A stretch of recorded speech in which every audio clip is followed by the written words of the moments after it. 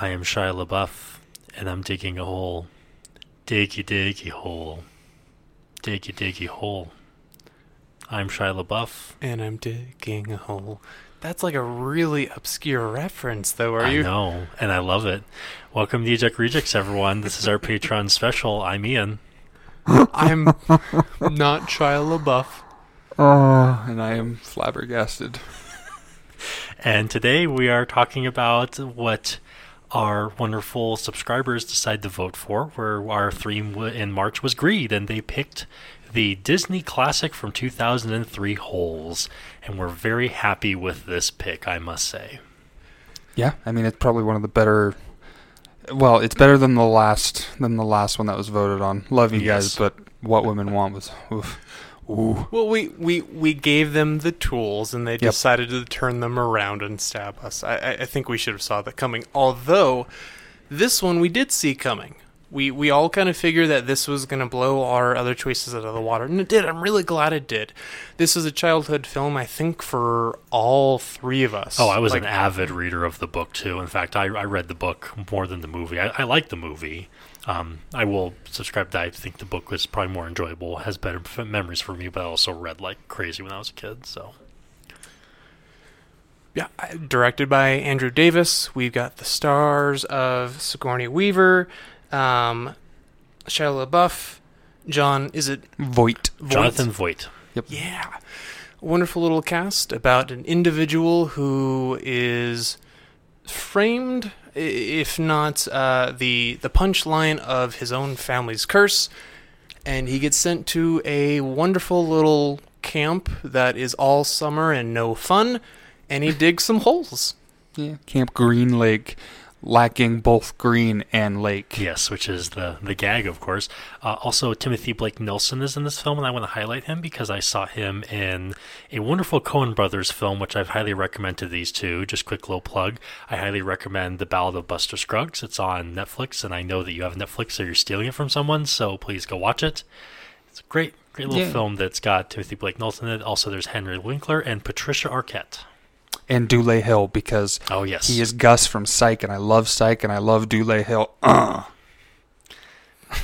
yeah, so basically it's about Stanley Yelnats, and yes, Yelnats is spelled Stanley backwards. Stanley Yelnats the fourth, because the joke in the family is they always name their kid Stanley, because it's funny.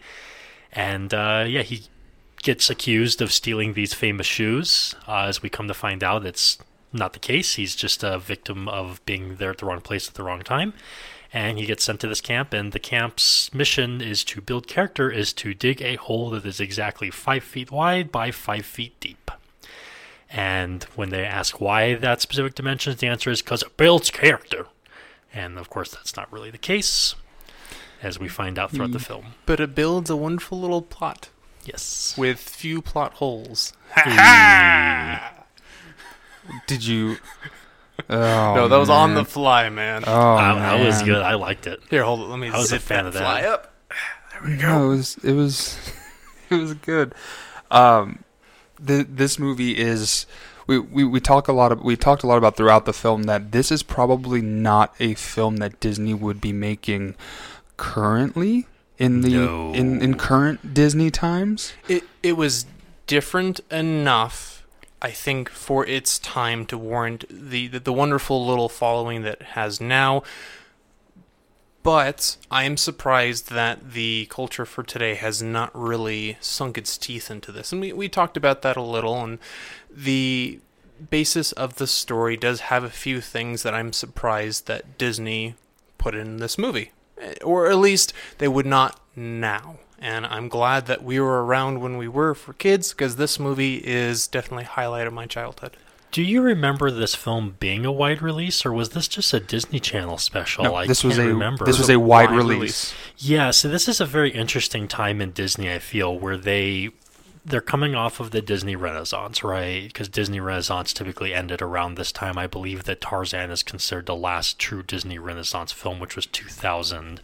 This one's 03. 03, yeah. And they're basically trying to find the next big thing. And really during this time period, I think Disney really struggled a lot until they bought Pixar, and of course, and then, you know, that's kind of how it goes now. But, and I think as a result of that, they started looking into ideas, because they're probably running out of them, and one of them was adapting this book. Because, as was mentioned, this was based off of a very best-selling children's book, which came out not that long before the film, I think. It hit, and then I think it was picked up almost immediately, yeah, if not real soon after. The book was like 2001, 2002, something like that. Something the in very there. earliest, the late 90s. Well, and it was probably easy to at least cast the main role because Shia LaBeouf was already under contract with Disney. 1998 was the book, and 2003 was the movie. So that's a pretty quick turnaround. Yeah, that's a pretty quick turnaround. 5 years. Like that.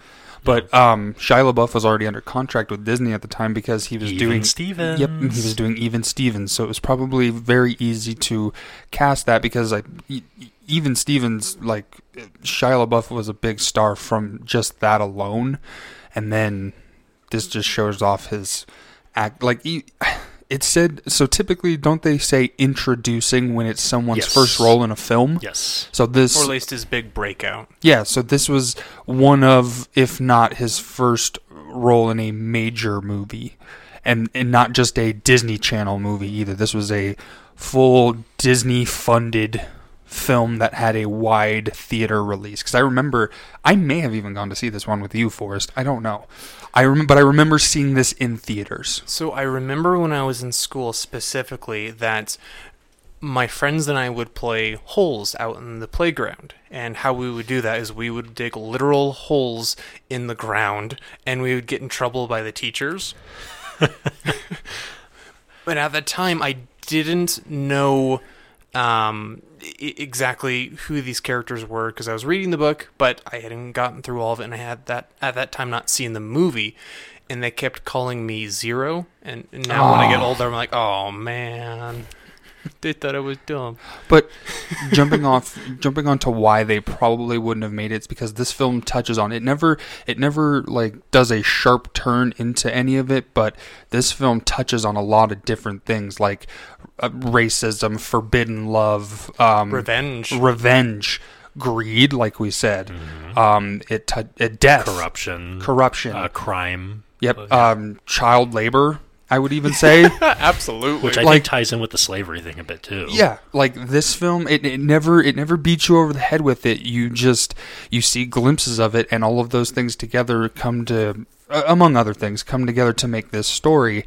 But I think they pay enough respect to it that it never comes off as, at least to me, and I would assume my friends here, that it never comes off as offensive. No, it's not. It is part of the story, but it is not the focus. So it's easy to reflect on how that affects our characters and what they're going through, but it does not make a moral story out of it. So it's really digestible. It makes sense. It's a great story for kids and for adults watching it. Absolutely. On multiple levels. Well, the big thing, too, is it just never draws attention to it, right? And I think that's really the big difference in this film compared to the more modern fare. Not just Disney. To be fair to Disney, it's just kind of a common thing. Is I feel like more modern films nowadays, they're trying to push a message about gender equality or racial equality or whatever it is, and 100%, I'm all for it, 110%. I just feel like it's very ham-fisted nowadays, where it's like they're shoving in your face, they're trying to force it down your gullet a lot of times, not all the time. This film addresses it in a perspective where it's like, it's just kind of par for the course in the story, is it doesn't detract from the story if it was removed, but it adds to it, and it just makes it seem natural. I mean, the fact that there's the forbidden love between Patricia Arquette's character and Dule Hill's character, and they add, and it's just, it makes sense with the time period and what's going on, but it's not like they're saying they're going like, yeah, racism exists and everything. It's just how it is. These things are a part of the story. They're not a reason for the story happening. Yeah. And I think that's what separates it, and that's what makes it come together to be a well-balanced film, I feel. And another thing this film does really great, and I think a lot of films should maybe, they could take a little bit of a chapter out of this film's book, pun minorly intended, maybe? I thought it was good. I think this film does flashbacks really well. they blended the flashback story of the old Green Lake town, or what was that? What it was? Was that what it was? I think it's a town. Yeah. Just I don't know if they ever specifically said the town name, but I'm going to call it Green Lake for brevity's sake. They blend in the story of Green Lake mixed in with what it is now, Camp Green Lake, and it tells you the story of how Kissing Kate Barlow came to be, and why maybe these kids are digging, and the real reason that they're doing it, because there was a lot of robberies and thefts, and they don't lean on it, but there's a lot to do with different curses or different things of that such happening. The ability for this movie to juggle all that it had in its hands and then make one cohesive, entertaining story was amazing.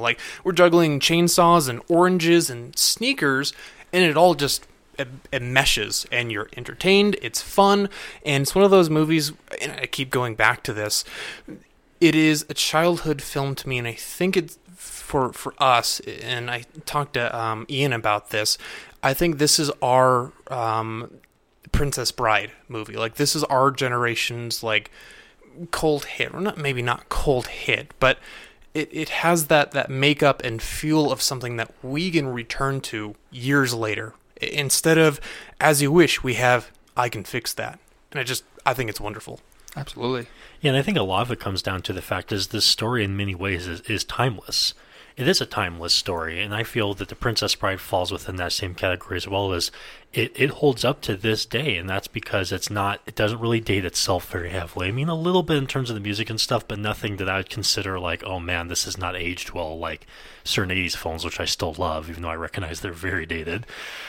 And another thing I really want to talk about is the acting in this film is so well done by almost all of the actors and actresses, I feel. I mean, we have very high-punching cast in here and then at the time the film came out, Sigourney Weaver, Forrest and I both adore Sigourney Weaver. She's great in this film. Jonathan Voight is my favorite part of the film, playing is the kind of the henchman, right-hand man to the warden, played by Sigourney Weaver. His name is Mr. Sir. We come to find out the reason why that is later. And his acting, and Forrest brought up a really good point that the only other actor that could have played this role with that same feel is Gary Busey. And Gary, what was... I don't know why I keep thinking about Gary Busey. I just love him so much, even though there's so much going on with that individual. But poor Gary Busey, his brain is made of tinfoil and gum now. But that's what meth will do to you kids. Also because the severe brain trauma. Well, that too. Yeah, and if Gary Busey, if you happen to be listening to us, we love you, and it's just a joke. I'm sure you've heard it plenty of times. I really respect you as an actor. But yeah, Gary Busey with, his teeth and his eyes, just, exactly what I'm talking about if you know who Gary Busey is. It's just his, I'm crazy all the time. And that's how Jonathan Voight plays this character. And the way that he walks with his kind of duck-footed strut, and the part in this film that has always stood out to me and has been timeless ever since I saw it is when Mr. Sir gets his face damaged and he's all freaked out about it.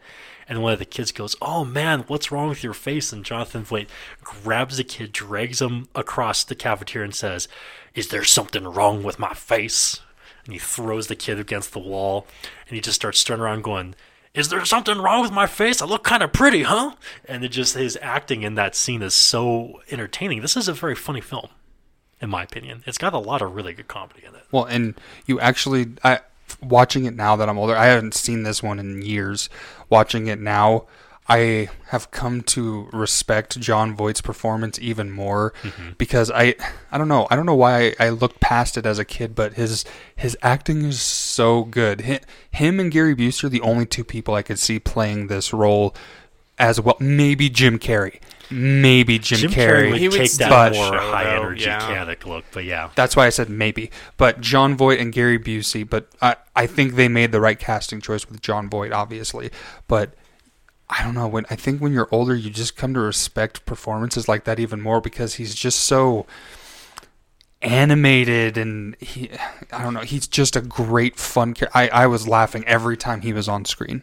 Well, it goes to show that acting isn't just your voice and how you carry it. It is your body language and how that perceives the character that you're embodying. And it is everything. It's the voice, his look, his squint, the way he walks and just kind of laughs at his own jokes. He is just wonderful. The kids and everyone else in this movie are great.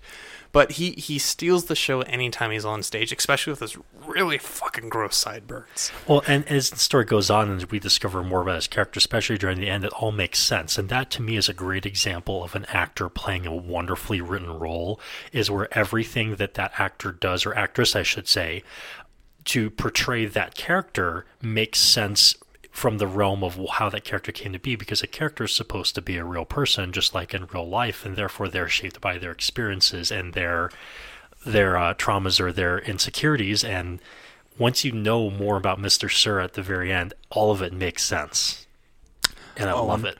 100%.